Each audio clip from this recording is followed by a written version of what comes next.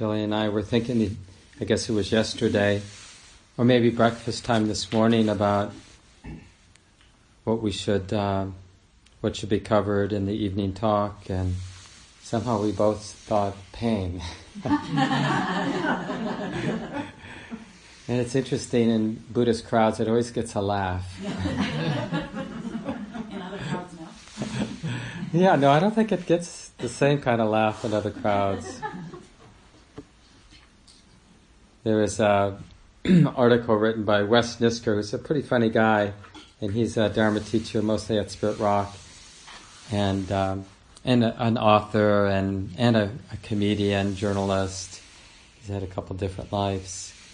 But he wrote this one column about firsters versus thirdsters in terms of people's orientation around the Four Noble Truths. Yeah, some people are firsters, like they're really into there is dukkha. And some people really like the third, there's an end to dukkha. And that's something maybe we need to look at. And we can do that tonight, just sort of our relationship. Because part of embodiment and just honoring this great teacher of ours, this present moment reality of embodiment, is pain is not the exception. Right? Pain is just part of the territory of human life. Emotional pain, physical pain, mental pain, spiritual pain. And so it makes a lot of sense. In fact, I feel we really have rights to demand that our teachers, our sort of wise spiritual ancestors, I think we have rights to demand it. You know, if you're going to be my spiritual ancestor, you have to have something to say about pain, how to relate to pain, how to be wise with pain, what to do with human pain. And, you know, if a tradition doesn't sort of have something practical, liberating to say about pain, well, what's the point? I mean, really, because it is that central to our lives. What do we do with pain? How do we relate to it? How do we hold it? What is it even?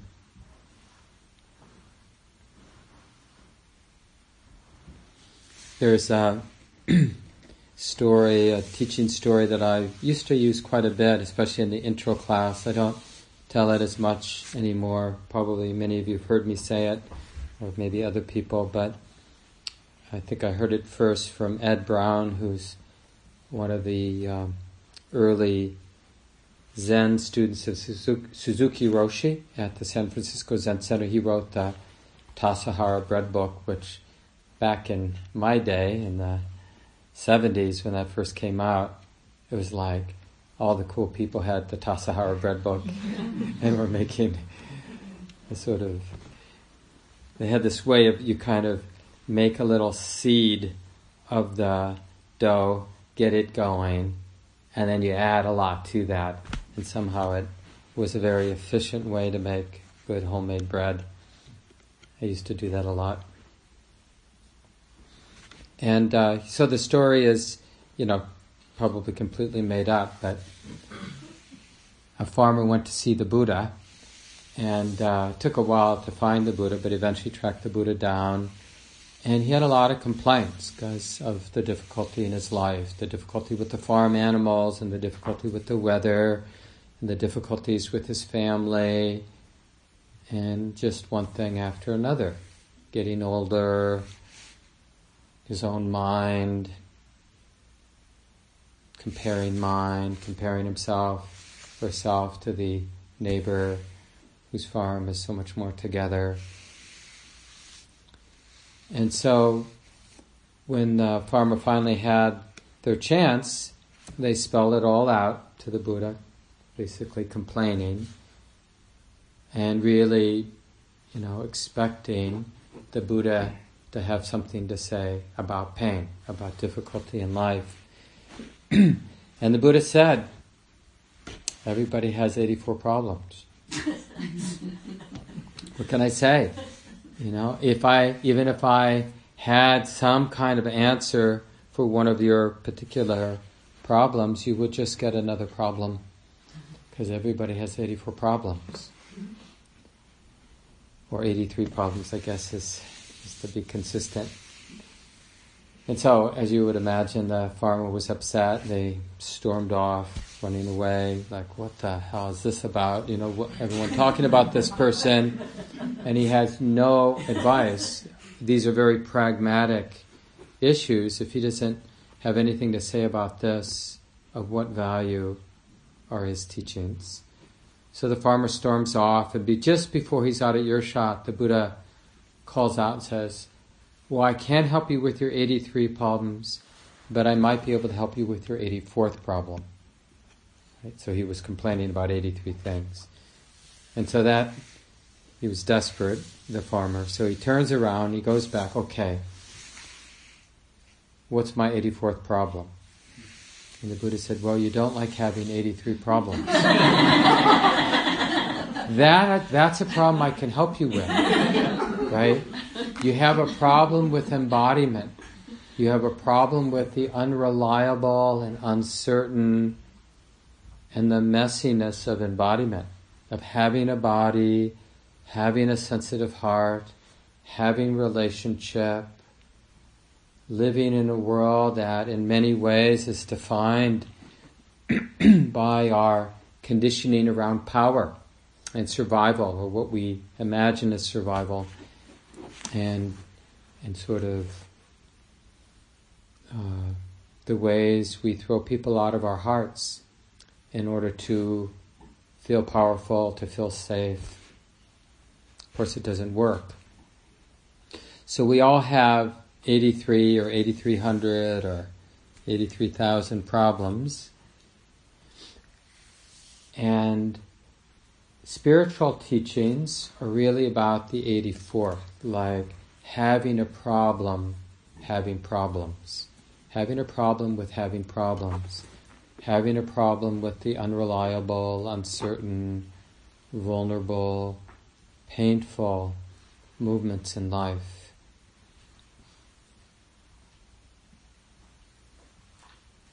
If you haven't figured it out, we are sensitive, and we have a lot of inefficient and ineffective ways of dealing with our sensitivity. We're sensitive creatures, and a lot of these unconscious strategies for managing sensitivity, well, we're sensitive to how ineffective they are, and it doesn't really change the fact that we're sensitive. I read a little from a talk I heard Tony Packer give. It was a recorded talk. Tony Packer was a well-known Dharma teacher. Started out in the Zen tradition and then didn't like sort of being defined by a particular tradition, so she stopped calling herself a Zen teacher, and when forced maybe would say, I'm an awareness teacher.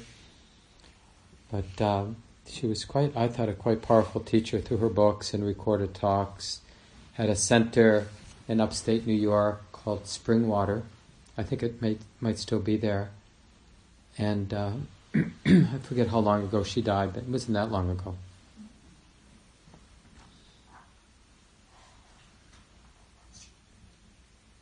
But one of the things she says is that nobody consciously chooses to be numb. We're sensitive beings, but we definitely unconsciously choose or unconsciously fall into basic different ways of being disconnected, being disembodied. Stressful ways of repressing or hiding from our sensitivity, not wanting to feel, right?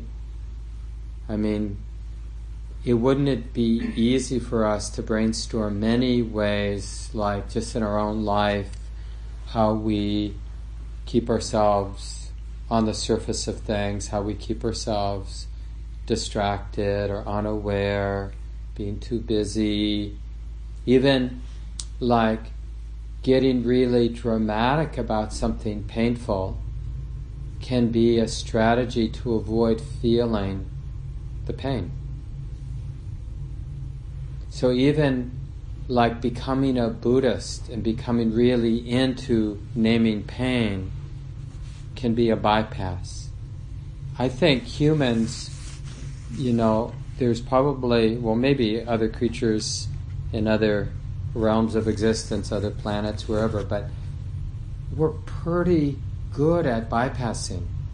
It's just amazing how many different ways we have of, it's like the sensitivity is right here, but how to be oblivious to what's right here.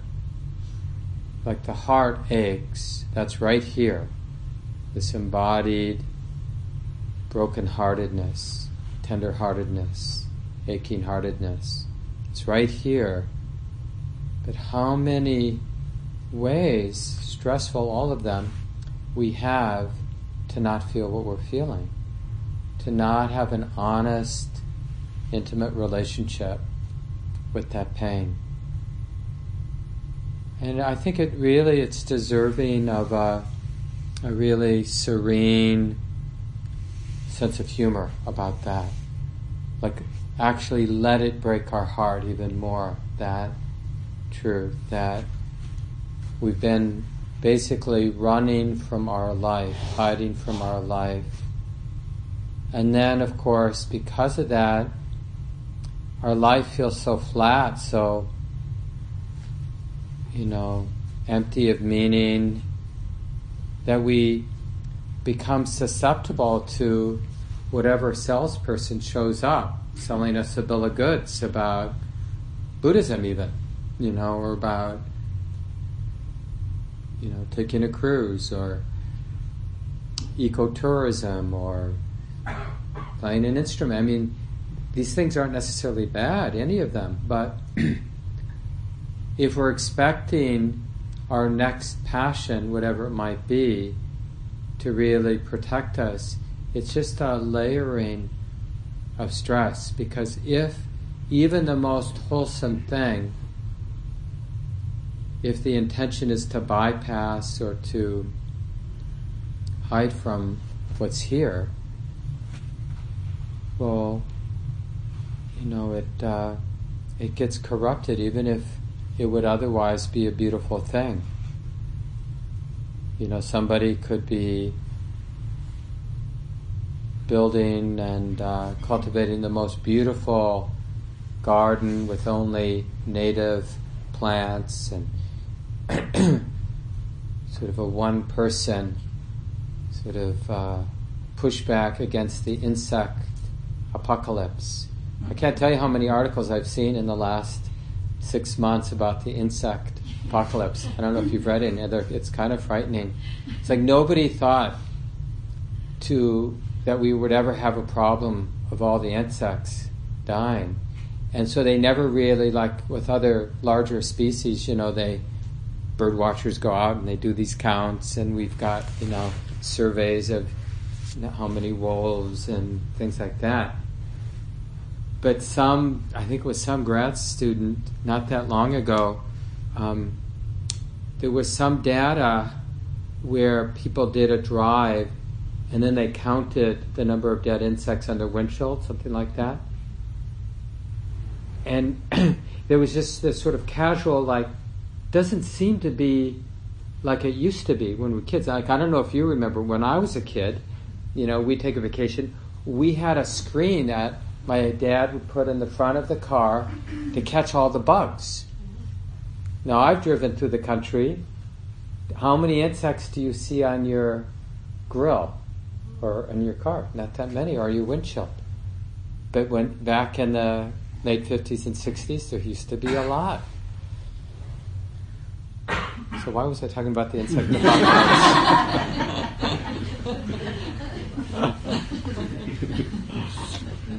You win the prize if you have the answer to that. I'm sure it was there for a reason. The gardener. Yes. Oh, the gardener. Yeah. So, thank you. You win the prize. Yeah. So that, even somebody who is that integrated and doing such a cool thing, beautiful garden, giving a little ecosystem for the local insects to thrive, local plants to thrive, people to feel refreshed. But even something as healing, as beautiful as that, can be spiritual bypass, right? Like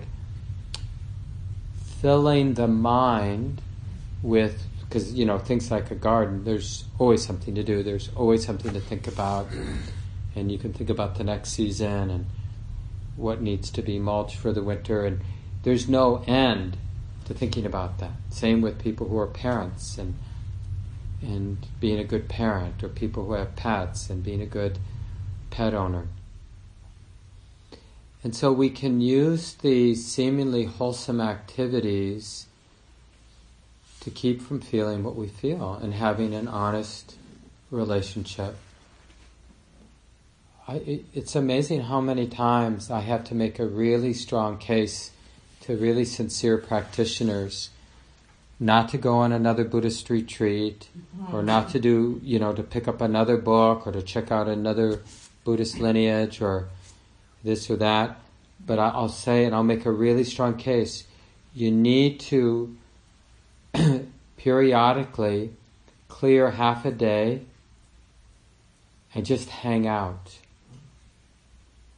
You just sit on the couch. You can kind of fumble around the house, but you can't pick up a project. Okay, I'm gonna, it's fine to put the dishes away or little things, but you're just hanging out, and you're gonna specifically notice how hard that is, and you're gonna get interested in why that's so hard.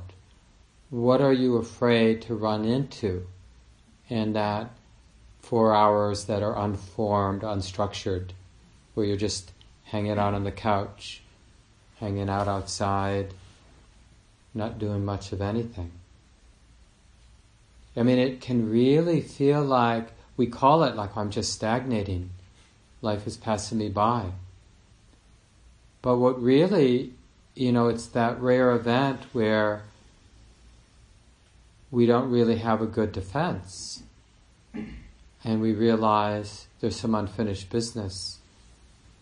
The heart, the body, it has some feeling. In a way, it's like our body, it has its own intelligence, it has its own coherence, as if, I think it's useful to think, it's talking to us.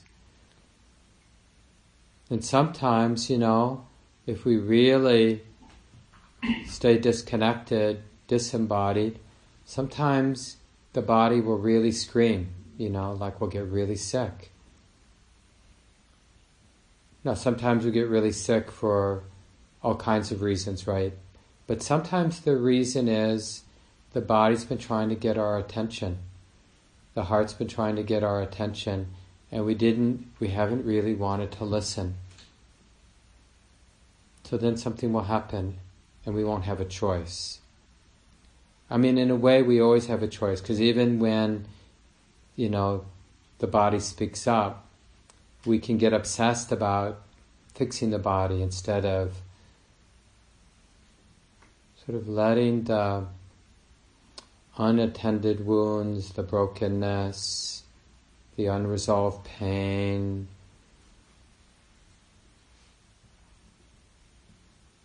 the qualities of vulnerability and all that is moving in our heart and in our body, just to let it speak, to say what it has to say, to move. So this is a lot of what we do on retreats. It's a lot of what we do in sits. And even when we're doing sort of a more exclusive meditation practice, really focusing on a particular meditation object, we're just preparing the ground for doing that exposure practice. We're cultivating the confidence, the stability of awareness, and the confidence in the stability of awareness, the kindness of awareness, the stability of awareness, to just be exposed to life, to embodiment, to the way that it is, to what's moving. So it's really good not to think of those exclusive practices that are so good to do, or the loving kindness practices that we do in different ways, where we're getting a lot of seclusion or really abiding in more expansive, still or peaceful states, that work, that really important work, is to prepare the ground to be undefended, to be clearly aware, wide awake, willing to feel, willing to let the body say what it has to say. And that's really a step toward letting the world say what it has to say, letting our partner and our friends and our petty tyrants, the people that irritate us or worse, right? Letting all that move, letting them all have their say. It doesn't mean that we're, stupid and let people walk all over us, but we're learning to actually embody the world that we embody, live in the world we live in, which is quite messy, right? When people are really hurting, when people are really disconnected, then they're capable of being really mean, right? We have our own experience of that. When we've been really disconnected long enough and have been hurt unconsciously often because of that disconnection, we can say things and do things that with the intention to cause harm. And certainly do it unconsciously, but we can even, is there anybody in this room, and this is, you would think, generally speaking, a pretty good group of people who have been cultivating more wholesome qualities. But is there any one of us who can't remember times when we've intentionally wanted to hurt someone, wanted somebody to suffer? So that kind of puts us in the camp of all those people that we feel so easily, find so easy to judge, and think that there's somehow, those are the evil doers, But it's really just a matter of degree.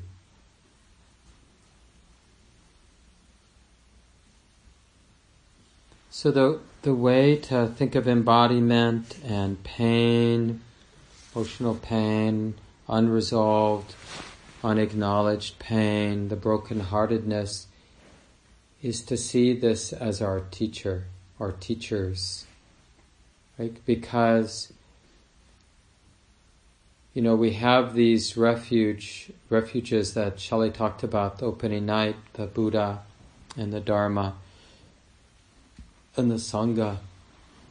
And it really is this, like when we're sensitive, but we don't trust the sensitivity, we basically think God made a mistake making us so sensitive, or making the world so rough, so uncertain, so mean. Somebody made a mistake. So, because somebody made a mistake, it's easy to justify life strategies of like, I just don't want to be here when I'm here. Like I'm alive, I'm sensitive, I'm in relationship, but I can't really be here. And that's totally understandable, because to just function, we're going to need more than a few skills of not paying attention or distraction. I mean, there's no really getting on the path and developing some deeper trust in the experience of embodiment without having enough strategies to distance ourselves, to turn away from pain temporarily.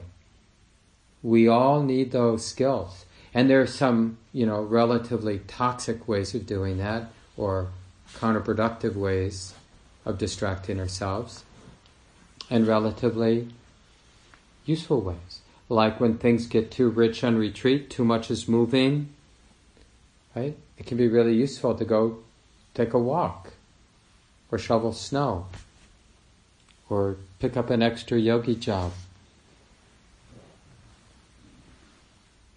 or do some mindful movement, some yoga, some tai chi. Just play with your body. Work and play, service, productive work, and productive play, two of the best go-to places when we're feeling overwhelmed. We don't feel like we have the resources, the internal resources, to honestly acknowledge what we're feeling right now. And in taking up one of those strategies, we would want to acknowledge exactly what we're doing.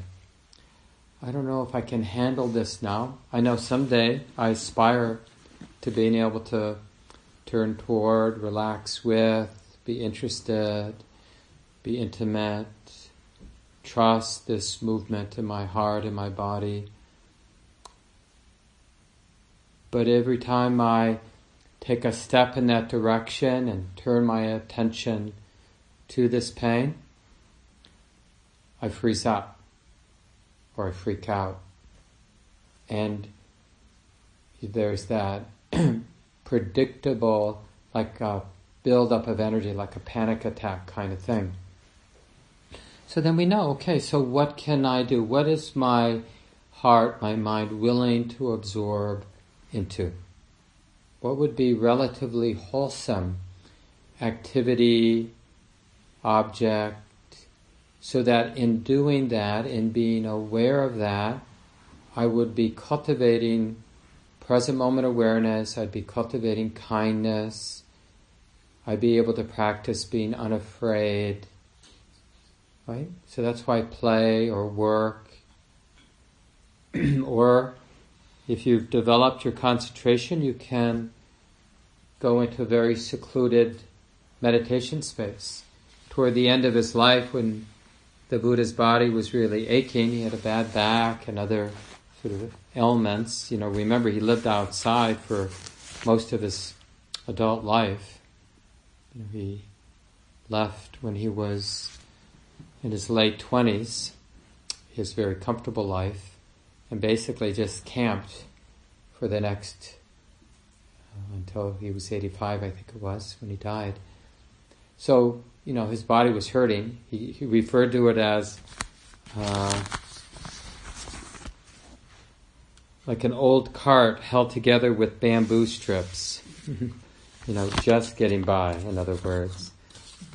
Sometimes in the middle of a talk, he'd just need to lie down because it was hurting. His body was hurting so much, and he'd ask one of his senior students to take over and finish the talk. And once he said to Ananda, his attendant, who was much younger than him, it's only when he's in deep concentration does he feel like he has some real space from the painful sensations of old age. So we need these strategies just to manage. It's like very impactful for me to read how the Buddha continue to use these strategies to deal with difficulty. Even in the community, like when the monks were just being nuts and fighting over some stuff it just didn't make sense to fight over. There's a schism in the Sangha, and they were being petty. And the Buddha explained to them, what they should do, but they told, "Oh, sir, please, don't worry yourself over this." So you could just imagine the Buddha rolling his eyes, and for a month or so, he just took off into the woods and was by himself. I mean, these stories, you never know, because there was an elephant too that had gotten tired of the herd. And so it was just the Buddha and the elephant, and it was convenient because the elephant, I forget exactly if monks can pick up fruit that has fallen, but they can't pick fruit. I'm pretty sure about that. And I'm not even sure they can pick up fruit that's fallen, like in the wild. But anyway, they can receive fruit from people, and I guess elephants. Because the elephant picked fruit and offered it to the Buddha so he could be out. Because, monks and nuns can't store food. So because the way the Buddha set it up, he wanted it to be, that he wanted people to be in relationship with each other and the messiness of relationship. So they had to each day walk into town if they wanted to eat and receive some food from people who respected them enough to feed them. And so to do this, the Buddha was reliant on this elephant. So, he had his own ways, sitting every day, deep concentration, walking practice, seclusion, just going off by himself for periods of time when he needed that space. And it's that developing those skills, both the samadhi, the concentration, using loving kindness practice in a way that really resonates for us, where we can find our way back to really wholesome places. Like I said, service, generous activity, work, wholesome work, play. We need like a couple handfuls of these kinds of go-to activities for ourselves so that we're developing confidence. We don't always want to be the person who's been cornered by pain, by emotional pain, where we have no move but to turn toward it. I mean, every once in a long while, those moments can be quite cathartic when we're trapped and there's no escape. And if there were, we take the escape. But we can't think of anything. Any attempt to escape makes it worse. So we submit to our teacher, whether it's physical pain or painful emotion or whatever it might be. But generally speaking, it works better when we're consciously participating in turning toward the pain. We're actually curious. And part of what allows us to be curious, actually interested, is knowing that we have a few tricks. We can't avoid it forever. That's the voice of wisdom. We learn that, like whatever pain, whatever uncertainty there is in the world, it's only a matter of time before we experience that kind of loss, that kind of betrayal, that kind of physical pain. Or at least it's useful to keep that in mind, that it's probably coming our way.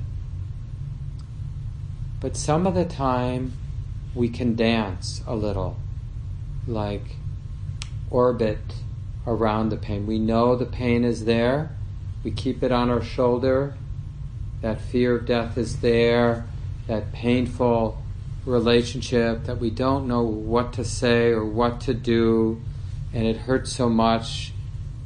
One of the places that this can be is when someone close to us is really suffering, and we really don't want them to suffer. but it's not in our power to alleviate their suffering. And we can't really be there, because when we're really close, we just want to fix them, or we want it to go away. We're averse to their suffering. So one of the things about orbiting is like we're not pretending that the heart doesn't hurt. We're not pretending that the heart isn't broken with this experience as what's part of embodiment, part of this life. But just because it's there doesn't mean I have to just bare my soul or my, thin skin.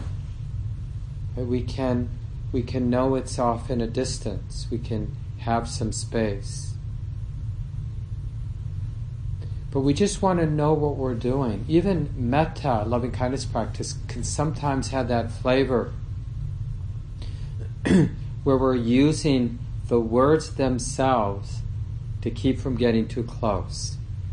It's not sort of ultimately how we use loving kindness practice or compassion practice, but just the form, the structure, the repetition can be useful. Or another thing we do sometimes is instead of having the person that the heart really cares about, that's just really the relationship that's really alive for us, front and center, we force that person to be there with a lot of other people. Right? So we see that person, we know our heart aches, our heart's confused, but we remember there are lots of people in my life, and I care about all of them. So that can be another way to kind of realize that the mind, the heart has some skills about how to modulate the exposure. Because one of the unhealthy habits can be some version of, I just want to get this, I just want to be done with this. And then we tend to, we pretend that we're fearless. This is actually more common than you might imagine in Buddhist circles. Because people who've been practicing for a while have real success turning toward what's difficult to turn toward. And then they overuse that strategy. That's sort of their go-to thing. Something difficult is there, I'm going to open to it. I'm going to feel it, I'm going to go right into the center, I'm going to breathe into it, I'm going to lay down, I'm going to die to it. And the thing is, it does work sometimes when the mind is actually curious and unafraid. Then the mind, wisdom, because love is willing to include it completely, really show up without a stance, then wisdom sees that experience as it actually is. Right? It's just part of the dance of everything, the totality. So the broken-heartedness, wherever our mind screams, no, this is not okay, those places that are so painful, so hard to bear, that push us around, that cause us to strike out, they always involve our stories. It's the stories that we are telling ourselves to help manage the pain that make the pain unbearable. So the reason it actually works to turn toward pain is when that Buddha, that wakefulness, that love and wise presence, loving and wise presence, that's the Buddha. When Buddha is actually there, then Buddha can meet the experience of embodiment or Dharma the way it is, the brokenheartedness. But when Buddha's not there, then our work is having an honest relationship with what's moving, but to be cultivating the Buddha, right? Wakefulness, the stability and confidence and loving kindness of awareness, mindful awareness. A lot of the work we're doing isn't turning to pain as much as it is developing the kind of heart that will be capable of turning toward pain. But because, maybe it's part of just being a Westerner, being in a hurry, not wanting to feel pain, we go right to the solution, which is, I know what the solution is because I read it. And we hear it a lot as instruction, open to the way it is, open to the pain, acknowledge it. We want to go right there. But the more relevant and interesting question is, what kind of mind is capable of having an honest, intimate relationship with pain? How does one uncover, or how does one cultivate that kind of heart, mind, that naturally, organically will be intimate with whatever shows up?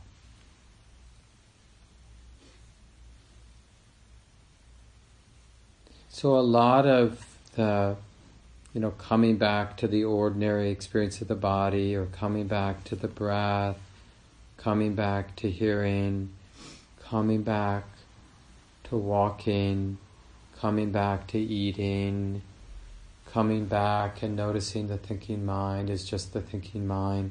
These very ordinary moments during our retreat is we're really developing that beautiful heart, that stable, wise and kind, beautiful heart that can really appreciate Dhamma, embodiment, as our teacher. Like that marriage of it's really the coming together of intimacy and the wildness of embodiment, the wildness of brokenheartedness, of all the appropriate wounds from having been a sensitive human being, but not having the kind of heart that could digest our experience as we were living it, right? So we hid the pain away, tucked it away here and there, the great receptacle of the body, mostly, right? It lives on, as this felt bodily, underlying feeling here in the body, and to a large degree in all the numbness, all the ways the body expresses itself as not feeling.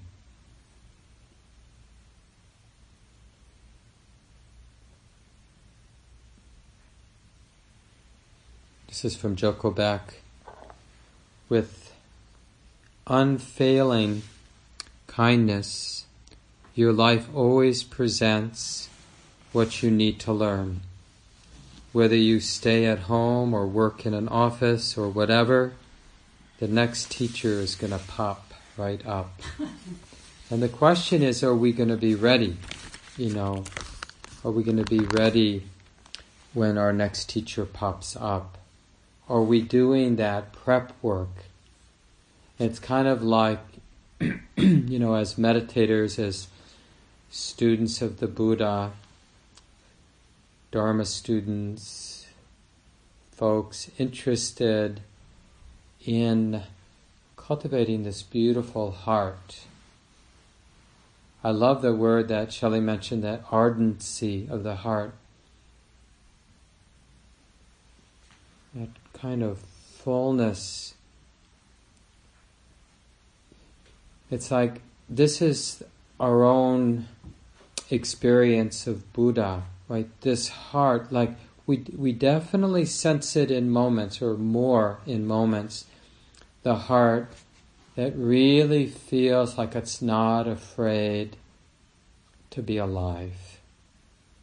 And we definitely know the opposite, like when our heart really doesn't seem ready to be alive. And we really, we want to go in the bed and put the covers over our head or turn the TV on, but we just want seclusion from life, right? And we don't care really how inefficient the distraction or counterproductive the distraction, like just getting drunk or whatever, the relatively unhealthy ways of escaping.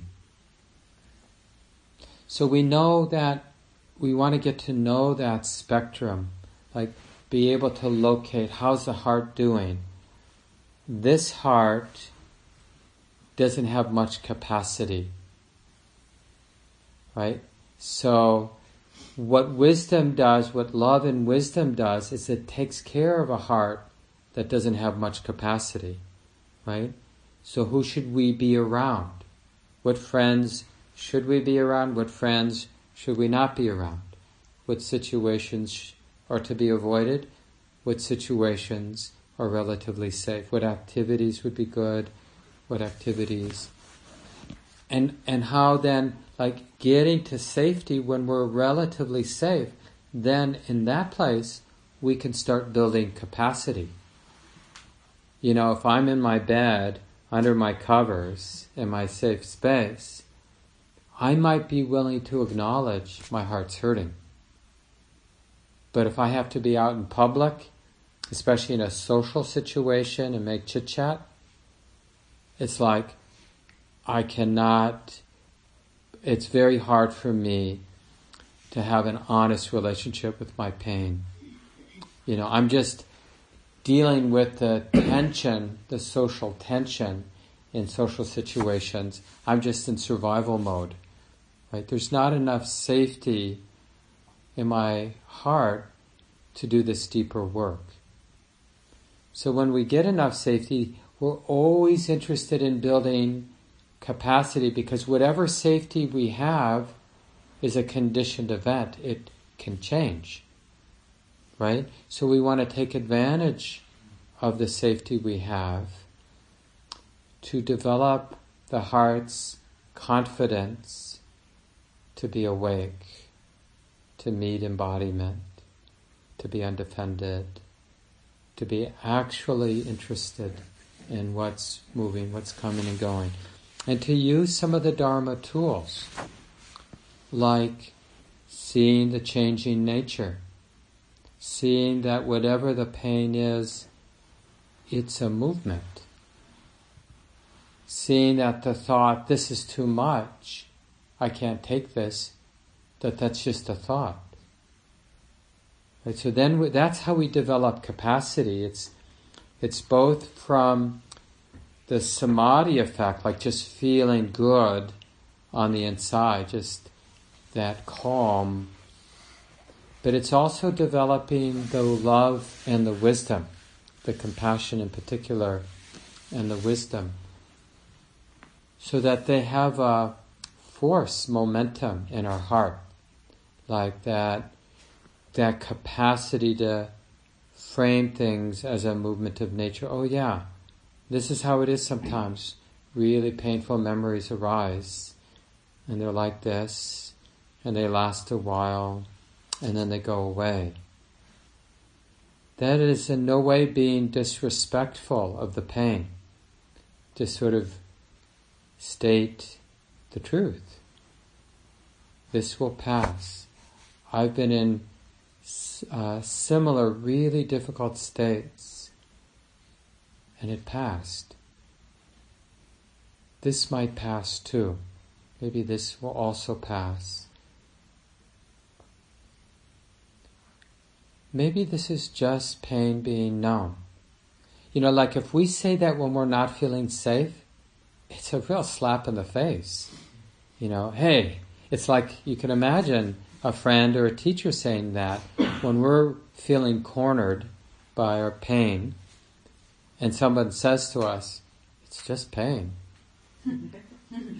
At the right time, from the right place, that can be such a powerful reminder.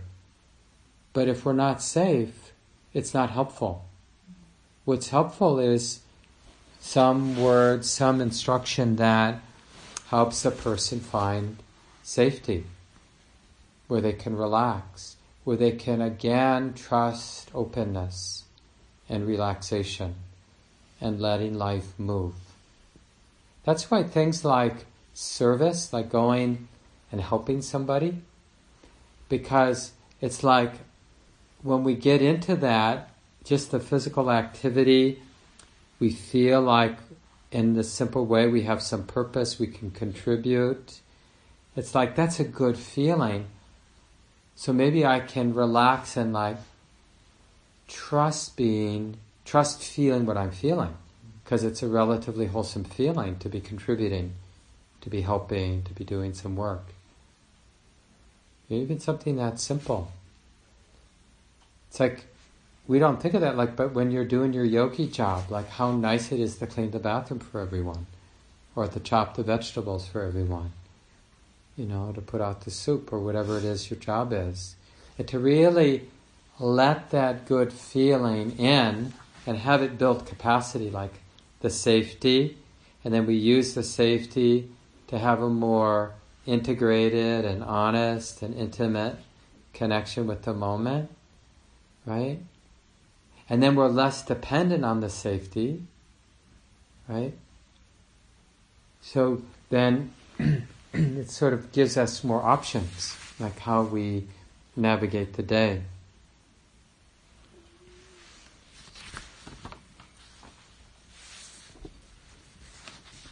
This is that passage from Tony Packer. Maybe I'll end here.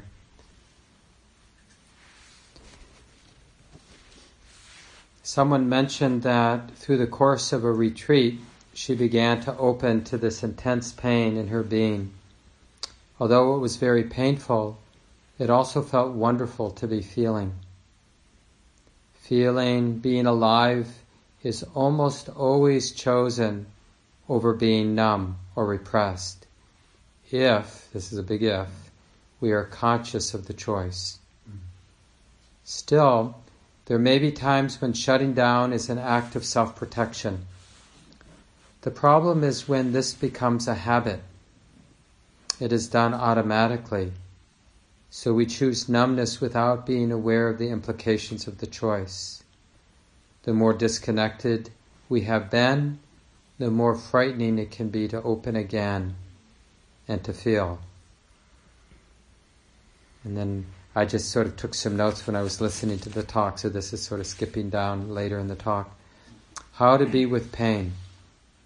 Start out by not knowing. Watch the ever so subtle attempts by the body and mind to push it away, as if to say, I can't stand this. Don't assume this voice.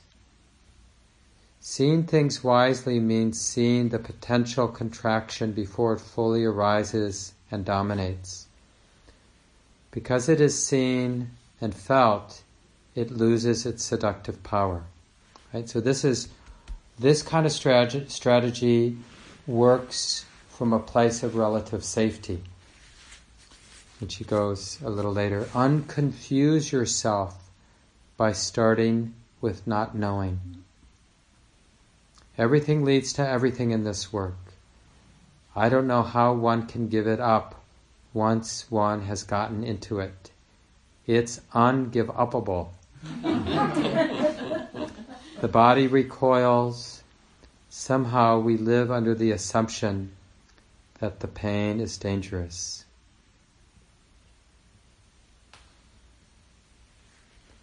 So let's just take a few seconds with that very interesting comment.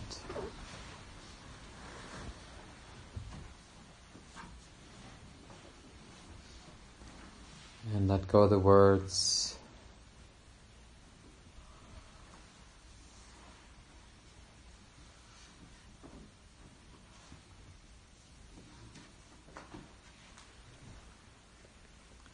And thanks for listening. Thank you for listening. To learn how you can support the teachers and Dharma Seed, please visit dharmaseed.org/donate.